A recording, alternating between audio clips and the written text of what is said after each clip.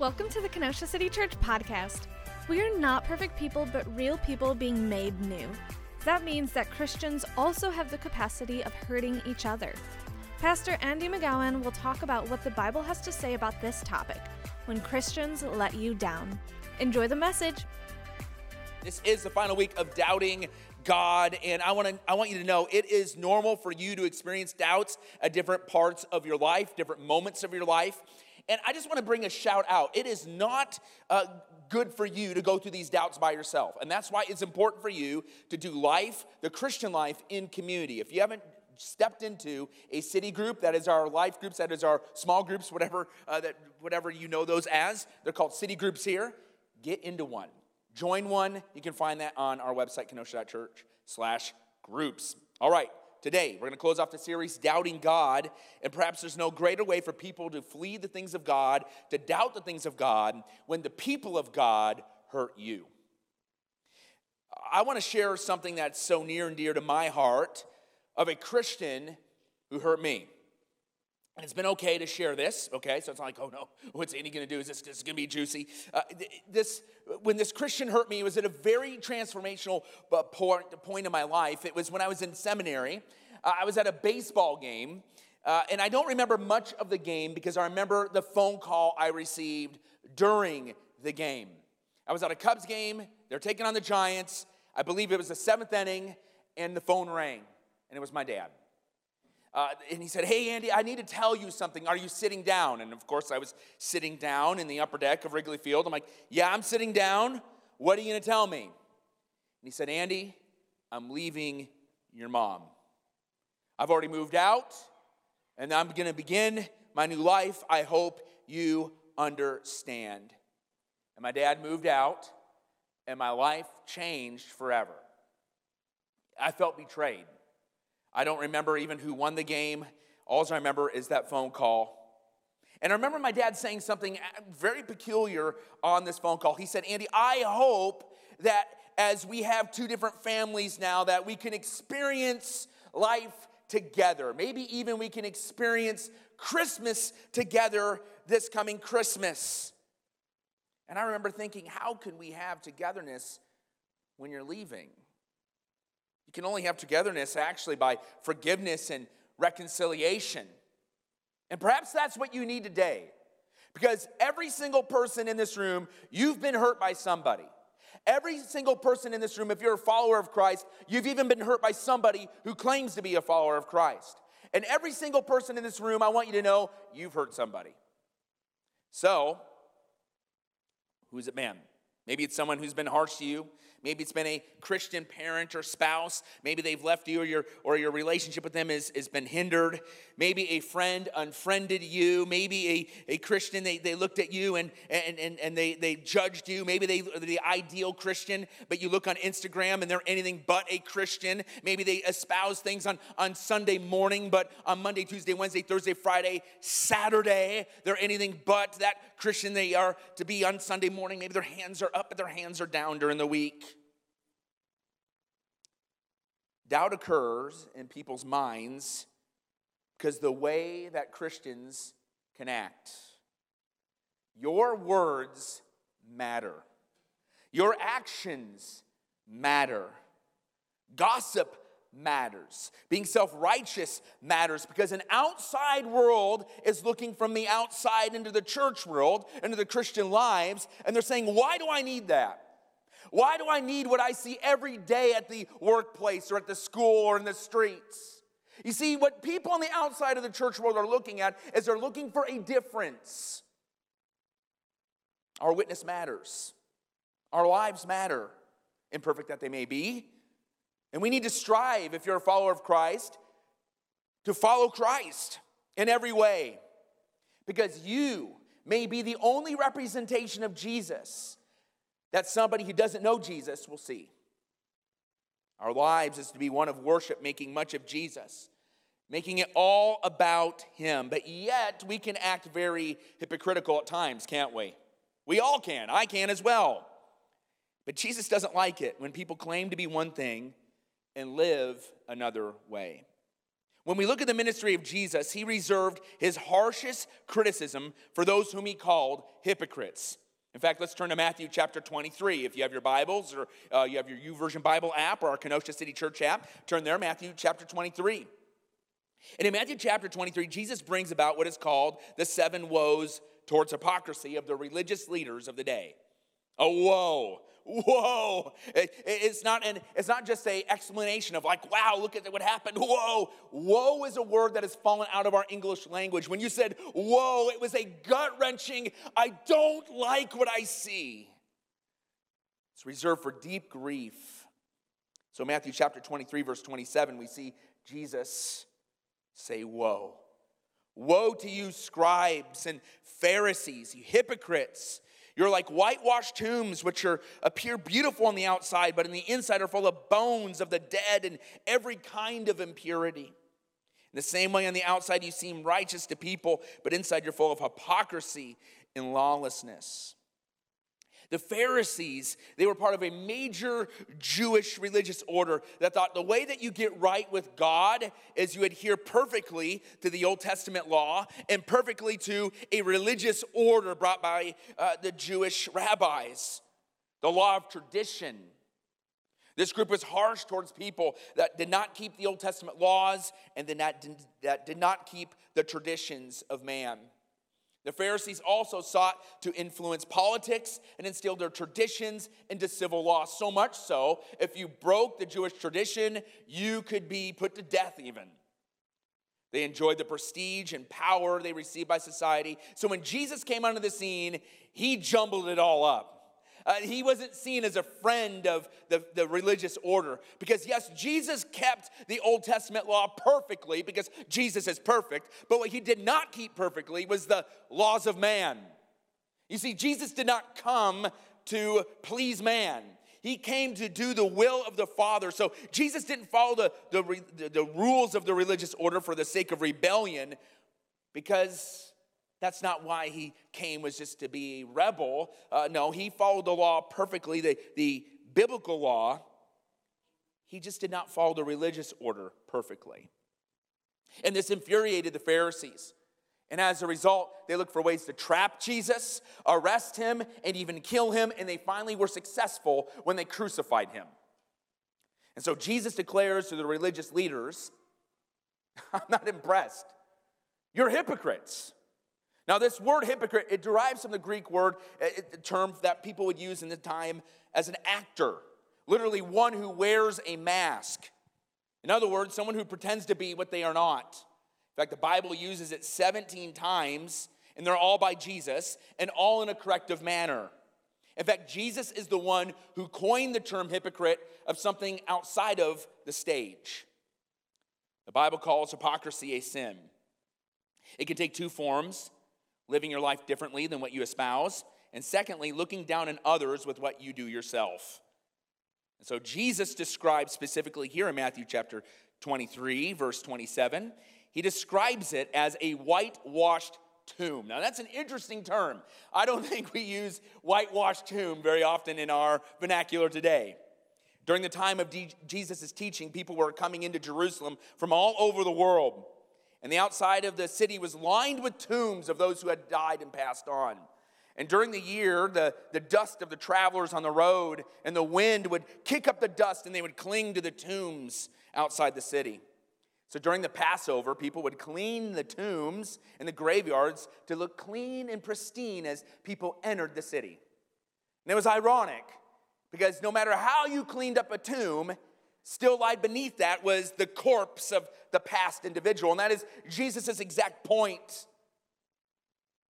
His point was this: you appear to be beautiful on the outside, but in the inside, there's an unclean corpse. Oh, the Pharisees got the analogy. I once met a man, he was very drunk. How do you like the start of that story? I once met a man, he was very drunk, and he was screaming at everybody who was passing by. Just screaming at them. And I don't know what it is, but when there's crazy people outside, they always pick me out from an audience. I think it's maybe you make eye contact. That's key number one. You don't want to be picked out in an audience? Don't make eye contact and smile. Oh yeah, that's another thing I do. When I get nervous, I smile. And sometimes it's really inappropriate. People are telling me these things. I'm like they're awful things. I'm like smiling. Like, what are you smiling for? I'm sorry, I'm nervous. Anybody smile when you're nervous? Okay? Yeah, all right. So if you ever tell me something, I'm like, I'm nervous. Okay, And so this guy picks me out of the audience. I'm making eye contact with him. I'm probably smiling, and he's screaming at everybody. Now he's screaming at me, but what he said to me was absolutely crazy. He said, "Hey, you, quit yelling at me." And I'm like, I'm not yelling. I'm smiling. I'm not yelling. Quit yelling at me. And finally, I made the mistake. I engaged the crazy. I said, "Look, man, I'm not yelling at you." "Yes, you are. You're yelling at me." No, he's just drunk. You may not be drunk this morning. I hope you're never drunk. But when we are a hypocrite, we're drunk on ourselves and we fail to see what's going on in ourselves and we project it and apply it to somebody else. We are all at risk of this. We've all been guilty of saying one thing and living it out another way, or judging people for the very thing that we're doing. And Jesus is very clear. Stop the act of self-righteousness. It is a whitewashed tomb. And we coin it this way. It's not one of our core values, but it's something you hear us say often here at Kenosha City Church. We want to take ourselves a lot less serious. And as a result, we want to take God very, very serious. You see, when you flip the equation and we take ourselves very serious, we get offended very easily. We kind of walk around with a little bit of pomp, and Jesus is somewhere in the mix. Listen, we don't want Jesus to be somewhere in the mix. We want him to be right in front. We want to reflect Jesus, and we want to say, you know what? We're going to take ourselves a lot less serious, right? Amen? Here's our main point this morning. A hypocritical life is born from a hypothetical faith. A hypocritical life is born from a hypothetical faith. The Pharisees were all about man-made religion, which is all about outward performance. And this is what Jesus was putting on notice. Religious people end up being very miserable, not free. And the reason is because they have to put together an act to make it look like they have everything together, and it's unsustainable. The only way to keep up the charade is to tear other people down, to make yourself look better, and to correct people to make yourself look more right. And people may be fooled by the charade, but God never is. To have a relationship with Jesus is not about just what you know. It's not just about how passionate you are in worship. It's not about how religious you look or act. Rather, what Jesus is interested in first is our heart. Is our heart. What's going on in the inside? You see, with the heart, the outside actions will flow. But religion mixes this up. It's about the outside without what's going on in the inside. And that's why a hypocritical life is born from a hypothetical faith. You can know things, but not actually activate it in your life. And when you're hurt by a Christian or church, this should not be a time to be fueled by doubt, but rather dependence upon Jesus Christ. You see, hypocrisy that is the very essence of why we hurt one another. And it's in this moment that we can say, you know what? I've been hurt by a Christian. I've been hurt by a church. I've been hurt by these different people. And people are walking around all hurt today. And what they're doing is they're projecting it on the church, or they're projecting it on Jesus Christ as if they have the answers to their own hurt. Listen, when you're hurt, this is a moment not to run away from the church. This is a moment to lean into the things of God. So let's talk about hurt. Let's talk about when someone may have hurt you. It has happened to every single one of us. And the first thing we need to do is, when we are hurt, is not to look at the person who hurt us. It's first to look at ourselves and say, okay, what's going on in my life? So number one, when Christians hurt you, remember, Christians aren't Christ. You're not Christ. They're not Christ. Only Jesus is Christ. Christians are not perfect, and you are not perfect. When someone hurts you, it's easy to become the judge, jury, and executioner. It's easy to fall back on a self-righteous spirit to project your righteousness in order to condemn others. But what is needed is not self-righteousness. What is needed is a proper view of ourselves and a proper view of Almighty God. When someone hurts you, it's important to realize first how much you and myself are all in need of Jesus. Jesus told the parable of the Pharisee to remind us that sometimes we can think we have it all together, but we don't. We're not exempt from the problem. We're not exempt from the problem. We have to realize, because we are not Christ, because we have sinned, we're in need of a rescue. 1 John chapter 1, verse 8, it says this: if we say we have no sin, we're deceiving ourselves, and the truth is not in us. If we confess our sins, he is faithful and righteous to forgive our sins and to cleanse us from all unrighteousness. Did you see this? Did you see what the scripture clearly says? If we say that we're without sin, we will think that we are self-sufficient. But we have sinned. We continue to sin. And we are in continual need of our Savior to cleanse us from all unrighteousness. About 10 years ago, Allison and I took a train ride from London to Moscow, Russia. Wouldn't take this train ride today. Went through all the way through Ukraine and through Russia, and we were meeting some on the way. We got to see some sights, but we also got to meet one of our missionaries. And we spent a day in Prague. And one of the things I noticed in Prague was yes, they had beautiful red roof buildings, things like that. But what I noticed was that there were a number of beggars. And when you think of beggars, you think of somebody like in the United States standing on a very well traveled intersection, people holding up signs and maybe engaging you, saying, hey, do you have some money you can give? This isn't how the beggars acted in Prague. This is what the beggars did.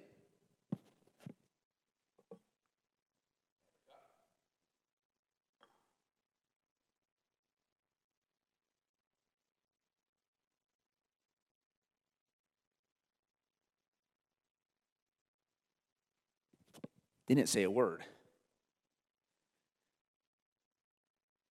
They took a posture of absolute dependence on, if you're going to give me something, you're going to put it in the cup. It's been burned in my memory for the last 10 years. That is precisely what each and every one of us are before the Almighty God. Before our Almighty God, we are so dependent upon Him.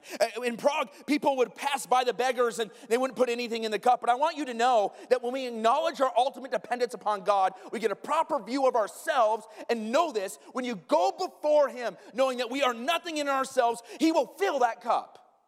He will fill that cup each and every time to overflow. We have sinned and we continue to sin, and this is not an excuse for us to continue as we are and sin as we want. But what 1 John is telling us is it's a reminder in our natural state, apart from Christ, we are helpless. It's humbling to know that we are helpless without Christ, doesn't it? It's humbling to know that without Jesus, we are without hope. It's humbling, isn't it?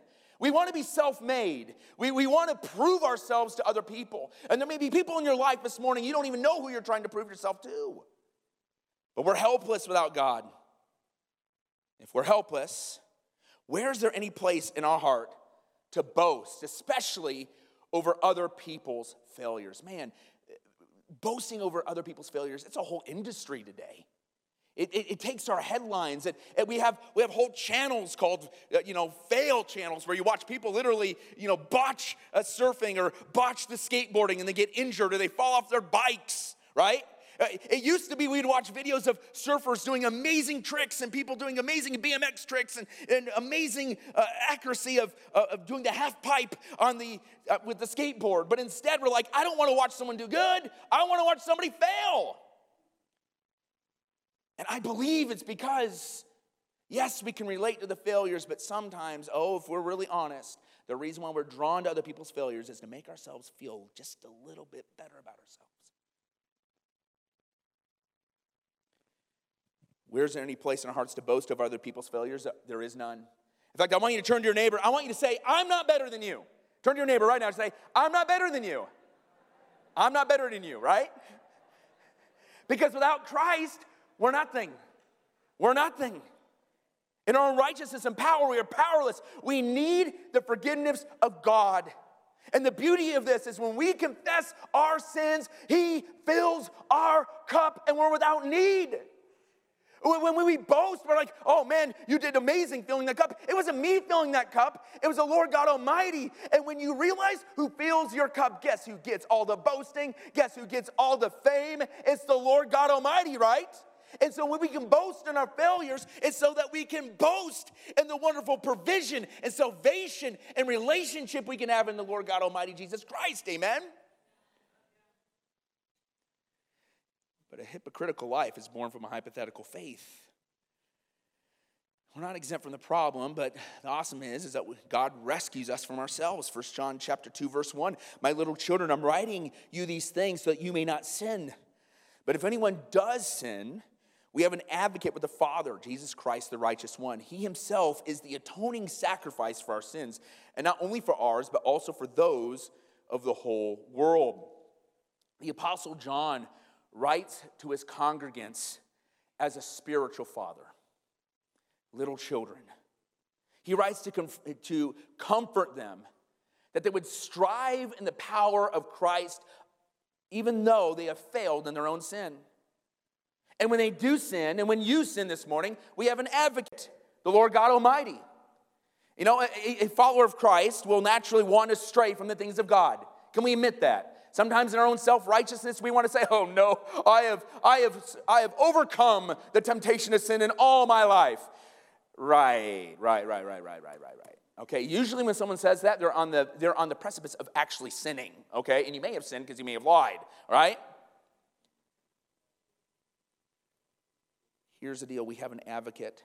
We will naturally want to stray from the things of God, but with the Spirit, we can be victorious. We will be victorious. So what happens when a follower of Christ sins? This is important because I believe a lot of people's closeness with the Lord has been hindered because there's undealt with sin that may be in their life this morning. Let me demonstrate it this way. There was a day when my youngest, I'll just out him, Graham, he's lovable, he's cute, he'll smile on command unless you want to take a picture of him. But oh yeah, some days he has a bad day. And I came home and one day he had a bad day.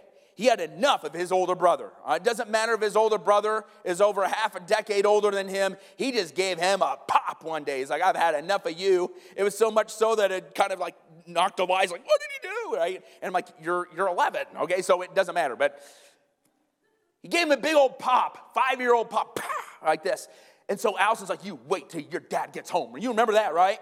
You're like, oh no. You wait till your dad gets, you sit on the edge of that bed and you wait for him. Well, then I got home. It was pretty quick. I got home, and there was Graham sitting at the edge of his bed. And Allison's like, what do you want to do? You should go in there and talk to him. I said, let's let him wait a little bit. Let him anticipate the dad. Then I forgot. I was just like, Andy, you going to go in there? You forgot about it. I'm like, oh, you're right, an hour later. So I go in there, and I go in there, and he's like, he looks at me, and he begins to just tear up. He's like, I know I did something wrong. He's like, you did do something wrong, right? And you know, here's the thing, is what was never at risk with Graham. Listen, his fellowship with his dad was a little off in that moment. That was off. But what never was at risk was this, him being my son. Ooh, we need to take that in just a little bit, right? By the way, I told him time served. I didn't have to do anything else. So time served, you can go. All right, so. But isn't that with us?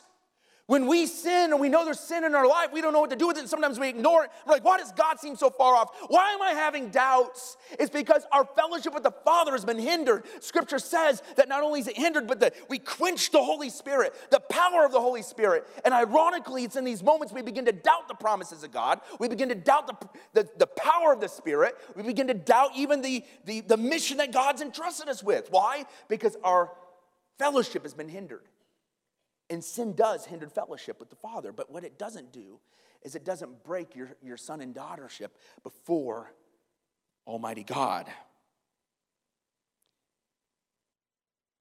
So we need to preach the gospel to ourselves, and we need to go to God, the Lord Jesus Christ, who is our advocate. The gospel is the good news. Jesus provides the way for us to be made right through the atoning sacrifice on the cross. The atonement is the reason, the payment, the result of Christ's death on the cross. Listen to this, 1 John 2:2 again. He himself is the atoning sacrifice for our sins, and not only for ours, but also for those in the whole world. So when you sin, go to the Father. Talk to him about it. That word atoning, it comes from the word propitiation. It means to pay for something. When Christ went to the cross, he saw every single one of your sins, past, present, and future, and he paid for it. He said it's finished. He paid the bill. You don't need to go argue with him. I don't know if you paid the bill for this one. He did. He paid the bill on the cross. You just got to receive that forgiveness. But that word propitiation isn't just Jesus paying the bill saying, all right, get out of here, kid, I paid for it. No, it's not like that at all. It's not only a payment, but it's a reposition. I want you to know this. Some of you aren't living in the reposition. You're still living in the position that God doesn't like me, God is far away, and you're living hurt and you're hurting other people. I want you to know God died on the cross. Jesus Christ died on the cross not only to pay for your sins, but to reposition you as a son and daughter of the King. Listen, before you knew Jesus, you were an enemy of the cross, Scripture says. You're under the indictment of the wrath of God. But when Jesus Christ died on the cross, he said it is finished. When you receive the forgiveness of Jesus Christ, when you place your faith and trust in him alone, he repositions you as a son and daughter, as forgiven, as favored. Some of us are living knowing we've been forgiven, but you are forgetting that you are favored. Oh, you are favored, church. You are favored by Almighty God. And if you aren't a follower of Christ, you can step into that favor this morning. Receive him. The gospel makes what's impossible possible. When you place your faith and trust in Christ, you are born again. You're given a new heart to have new desires, to be more like Christ. But when people refuse to read Scripture, when people refuse to spend time in prayer, when people refuse the Holy Spirit, when you won't grow. Man, I just don't understand why I'm not growing. It's because they're not spending time with them. You're expected to grow in obedience towards Christ. You're expected to grow in grace, mercy, and truth. Yes, people will grow at different rates, but growth in Christ is the key. And the gospel makes growth possible. The gospel reminds us that we are in total dependence on Christ. Now, some of you are thinking, okay, this is great, but what's this have to do with when someone hurt me? Everything.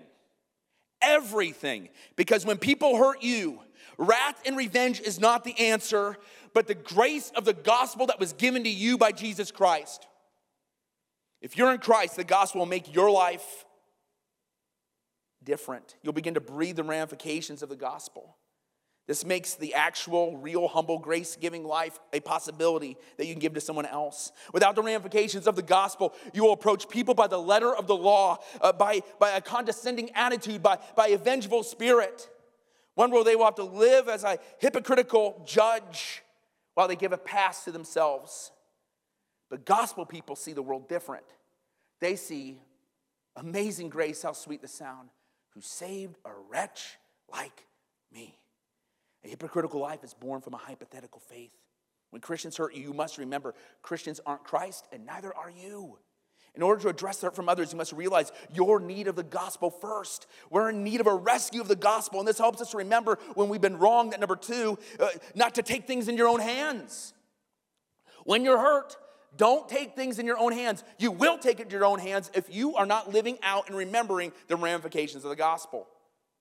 When Christians hurt you, remember, do not take things into your own hands. And this may be the hardest part of the message. Because somewhere in your life or somewhere in the future, somebody who claims Christ will hurt you, and you're going to want to just let them have it immediately. And it's at this point where many people get it wrong. You know, after my dad left my mom, as the months went on, my heart wanted to have that family Christmas my dad talked about. But I knew the reality would be impossible, if not inappropriate. You know, when that first Christmas rolled around, I was glad to have it, but it was sad. I came home, I was in seminary. My brother at the time was in college. My sister was a senior in high school, and we're sitting in the living room of a very familiar living room with my mom, but my dad was missing. And we began to open up presents, and I was thankful and joyful to be there in that moment. but I was also filled with a lot of sorrow, and truth be told, a little bit of anger. As we were opening presents, something unexpected happened. The front door opened. It was Dad. And he brought a ton of presents. He said, "Merry Christmas, kids. It's time to have a family Christmas." And he went into the living room, and I'm just shocked looking at him. We're all just kind of shocked, and he begins to put presents underneath the tree. I didn't know what to say, but my brother did. My brother's here. I wasn't expecting you to be here when I was saying this. My brother stood up, and he said, this isn't happening, and he showed my dad the door. Now, here's the deal. This is burned in my mind because often in life, when somebody hurts you or you hurt somebody, we want to just kind of gloss over it and say, you know what? I want the cake and eat it too. You know what? I want it both ways. But you can't. It's pretend. That's not reality. So what do you do? What do you do in moments like that? You go to God first. You address the hurt with God first. Luke chapter 6, verse 28. Bless those who curse you. Pray for those who mistreat you. How often, when we're wronged, do we go to God first? I'll tell you what most of us do. When someone says that something to you, when someone does that something to you, when something happens, you immediately get on your phone or you start texting and you go to your best friend. You go to that person that you trust. Like, can you believe what they said? I cannot believe what they did. Oh, I'm going to let everybody know what they did. And you talk to everybody but the Lord. Everybody but the Lord. Oh, you want to tell people everything that's going through your mind. But this is not what Jesus wants us to do. He wants us to go to him first. Why? So that, this is crazy. Bless those who curse you. Pray for those who are mistreating you. The Lord wants you to do this because he knows, number one, he's the only way that things can be rectified. But secondly, he's looking after your own heart. Without going to God first, you will go down bitterness lane every single time. In fact, Jesus laid out very clearly when someone has wronged you, what you're supposed to do. Matthew chapter 18, verse 15, he says, listen to this. He says, if your brother sins against you, go tell him his fault between you and him alone. If he listens to you, you have won your brother. But if he won't listen, take one or two others with you, so that by the testimony of 2 or 3 witnesses, every fact may be established. If he doesn't pay attention to them, tell the church. And if he doesn't pay attention to the church, let him be like a Gentile and a tax collector to you. There's a clear process of which you need to approach somebody who has hurt you. And this isn't that was really just good wisdom, Jesus. Thanks, I'll consider it. No, this isn't optional. When someone has a grievance, they either go to God or they'll go to gossip. And Satan wins no matter how right you are if you go about it wrong. If you've been hurt, it doesn't mean you go into gossip mode. That will not fix anything. In fact, it gives Satan the leverage to divide and conquer. So many Christians today are preaching gossip more than they're preaching and living out the gospel. What Jesus tells us is not to take hurt into our own hands. Our way will be vengeful. I mean, biblical commentators, they state that the Jewish listeners, when they were hearing Jesus, say, hey, you need to pray for those who mistreat you. You need to bless those who curse you. The Jewish people are like, I don't understand this. This makes no sense. He's talking crazy talk. Why would you ever do that? It was totally against the culture of the day. And yet, Jesus said, we are not to take our own battles. We're to take our battles to the Lord, and that starts with going on our knees, not on our phone. In a world that has become very, very vindictive, Jesus' approach even today seems very counterintuitive, doesn't it? To pray for those who are mistreating us. Why would we ever waste our time? No, it's not wasting your time. Do we believe in the God of miracles? Do we believe that God can do anything? That's why we need to get on our knees. That's why we need to listen to God and pray to God and let him work on our hearts first. When we do that, it protects our heart from bitterness, which will in turn make you a person that hurts others as well. Do you go to God first when you're hurt? Ask yourself that question. Do you go to him first? If not, whom or what do you go to first? Satan wants to grab your heart. We're going to do a whole series on Not Today, Satan. I'll just give you a little preview. Listen, here's the deal. When you take things in your own hands and you say, the Bible's optional, I'm going to do it this way instead of God's way this time, you are stepping into the dungeon of demons and you are beginning to follow them in their ways, and it leads to nowhere good. We're to pray for those who hurt you. Does that mean that you become best friends for those that you're praying for? Absolutely not. Well, more on that in a moment. But we need to address the hurt with God first because it protects our heart and it invites God to do what we're incapable of doing in our own strength. And when you address the hurt with God first, secondly, it allows you to forgive. Did you know forgiveness is commanded? It's commanded in Scripture. It's not dependent on the person or situation. You are to forgive. In fact, Jesus was once asked by Peter, Lord, how many times must I forgive my brother or sister who sins against me? I think Peter was asking this because he's like, I forgive them enough. I want Jesus to tell me what I want to hear. You know that when you ask people like advice, and deep down you're like, I just want them to tell me what I want to hear, right? And then when they don't give you the advice you want, you're like, okay, thanks, I'm going to go find somebody else. Hey, how many times should I forgive? You didn't give me the answer. How many times should I forgive? You've done it enough. You're so wise, right? How often do we do that? We shop around for the answer that we want. Listen, so Peter's going to Jesus thinking, all right, he's going to give me what I want to hear. And Jesus is like, oh, 7 times? Good job, Peter. Man, you're so kind. You're just so good. Upon this rock, I'll build my church, right? Right? Yeah. How about 77 times? Wait, what? Yeah, 77 times. That's how often you should forgive. He wasn't expecting that. I've shared this before, but it's worth repeating. I've bared my soul about my dad a number of times, and my dad told me, Andy, anytime you could share my life, so that it can warn others, but also lead others to Christ, do it. And he told me that because of this key moment. A few years after my dad left my mom, he was remarried. He began to have children. I have a brother who's 30 years younger than me. I have a sister who's 34 years younger than me. And at first I was upset about it, but I love him. I love him so much. But it was at this point when he began to have children, he realized conviction set in. And he called me. And he said, Andy, I've done wrong. I've wronged your mom. I've wronged you. I've wronged my whole family. I don't know what to do. I said, well, Dad, you're remarried now. Your life is set to where you're going. You're just now seeing the damage trail. Andy, I need you to forgive me. And I'm like, really? He wants me to forgive him? It's that easy? I said, Dad, that's what was going on in my mind. I was like, Dad, you know what? I'll call you back.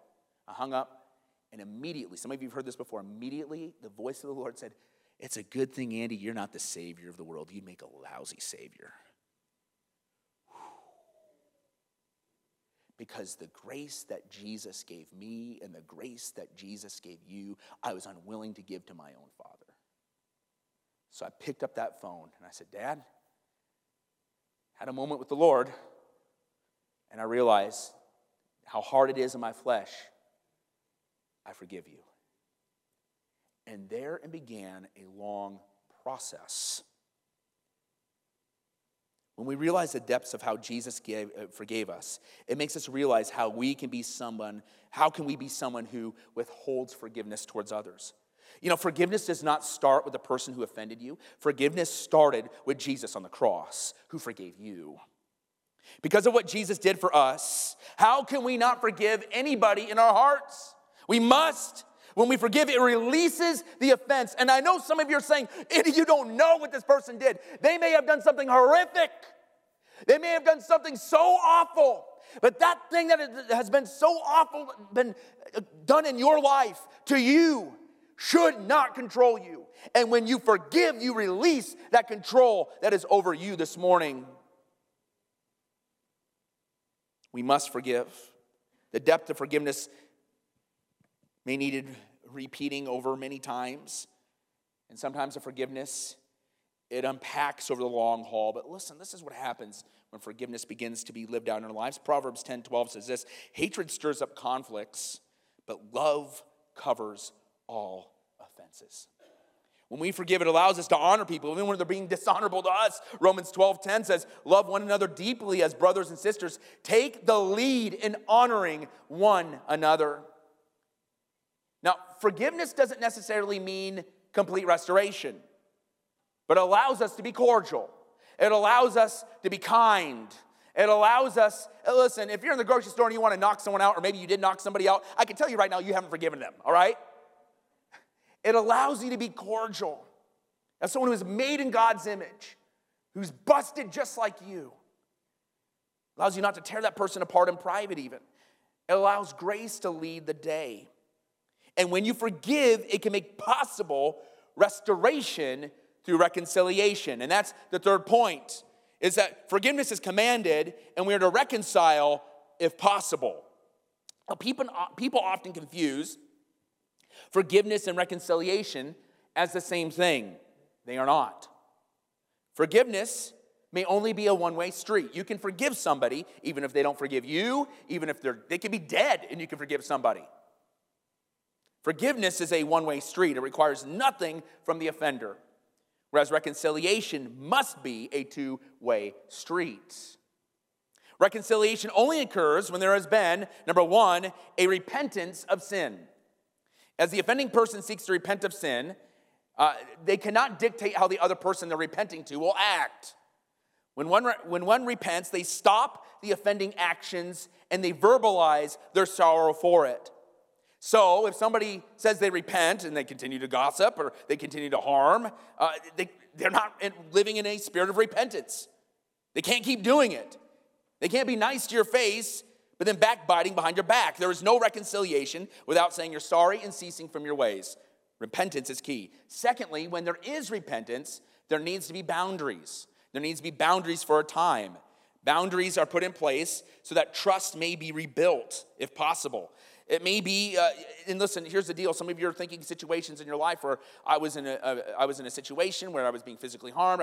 Listen, here's the deal. Those boundaries it has a padlock on, say, hey, you know what? I forgive you, but we cannot do life, okay? There's situations like that, okay?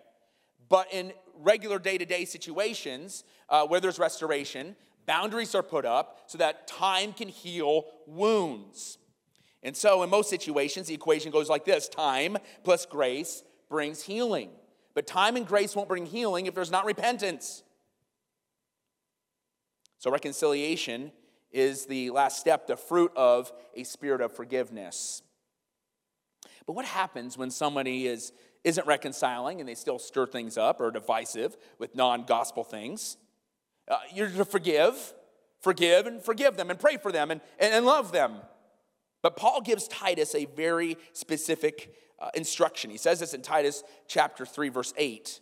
He says, this saying is trustworthy. I want you to insist on these things so that those who have believed God might be careful to devote themselves to good works. These are good and profitable for everyone. But avoid foolish debates, genealogies, and quarrels and disputes about the law, because they are unprofitable, they are worthless. Reject a divisive person after a first and second warning, for you know that such a person has gone astray and is sinning, he is self-condemned. This is a warning from Paul to his student Titus. If someone is set on their way of being divisive, their agenda, here's the deal. He's saying you need to avoid them. Why? Because when you're sitting with them, their agenda is to be a slow drip into their bitterness. Paul says avoid that person that has strayed from the gospel and fights over non-essential issues. Now, I want you to know that not only was there forgiveness with my dad, but over time, over about a time of a decade, there has been restoration. My dad loves the Lord. He loves Jesus. And he is painfully aware of the decisions that he made and the ramifications of what those decisions made. But he loves Jesus. He's active in his church. He disciples men today. It's a beautiful, beautiful thing. But it happened over time. It happened with boundaries. It takes time. I mentioned this before. We were even able to go on our first fishing trip in about 20 years last year. It was a wonderful, wonderful time. It's possible. And God lays out very clearly how to do it. So we need to address the hurt with God first. Forgiveness is commanded. Reconcile if possible. And amongst all of that, no matter where you're at in the process. Stay on mission at all times. Acts 1:8 says, but you will receive power when the Holy Spirit has come on you, and you'll be my witnesses in Jerusalem and all of Judea and Samaria and to the ends of the earth. Satan will try to break down relationships in your family, in your marriage, between friends, even in the church, to take you off the main thing. He doesn't care that if you're how you feel or what you're doing or not doing. That's not essential. The essential thing that Satan wants to do is he wants to take you off mission. That's his key. He wants you on the side of the highway with a flat tire, never to go down that road again. Satan says, focus on drama. Win the battles. Score more goals. Jesus says, focus on him. The gospel is our answer to every broken marriage, to every wayward child, to every broken friendship, to any relationship that needs mended or wounded. And you may not experience restoration through reconciliation, but you still have a message that when received will reconcile people to God. And you need to understand that as the drama goes about in life, and there will always be drama, all you have to do is watch the 5 o'clock news and know that this world is full of drama. But listen, as the world is full of drama and brokenness, if you are a follower of Christ, you have been entrusted with the message that changes everything, the gospel of Jesus Christ. 2 Corinthians 5:18 says, all this is from God who reconciled us to himself through Christ and gave us the ministry of reconciliation. That is the gospel that was reconciling the world to himself in Christ, not counting people's sin against them. And he has committed to us the message of reconciliation. Stay on point no matter how crazy life gets in your marriage, with your kids, with your friends, at your work, wherever it is. Stay on mission. Always be reflective of yourself and how you need the gospel. Understand that you are a sin, that you sin as well. Understand that when people wrong you, you begin to pray for them first. You forgive them always. You look for restoration if possible, and you always stay on mission. Always. So here's our take home. How can you stay on mission? Where do you need to be back on mission? So the how is, what do you need to do to get back on mission? Who is someone you are going to reach this week on mission? And it might not be like, oh man, I have to give a gospel presentation. No, you don't have to give a gospel presentation. You can. Like, who are you going to connect with? Who are you going to be that representation of Jesus? Remember what I said earlier? I said, you may be the only person that person is able to see that reflects Christ. Who is someone you're going to reach this week? Let God speak to you on that. If you're like, I don't know, ask the Holy Spirit. Oh, he'll let you know, and he'll make the way. All right? It's a dangerous prayer, all right? And number 3, what hurt do you need to let go of? What hurt do you need to let go of? Maybe you need to start praying for those who hurt you. Maybe you need to forgive those who have hurt you. Maybe you're in a process of restoration. But here's the deal. Forgiveness is a one-way street. Restoration is a two-way street. And it's full of repentance. And it takes time. Let's let the Holy Spirit talk to us right now. And I want to talk to the person specifically too. Maybe your restoration needs to be with Jesus this morning. Maybe you've never placed your faith and trust in him.